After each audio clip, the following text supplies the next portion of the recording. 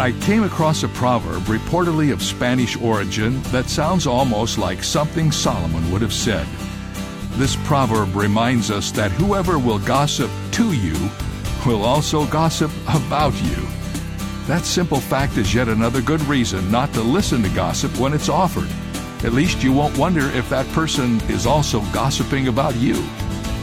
There's another reason not to listen to gossip.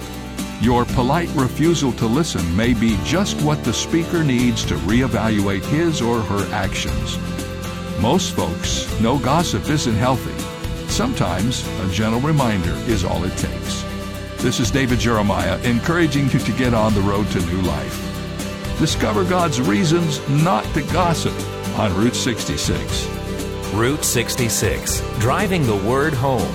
Log on to Route66Life.com. Start your journey home today.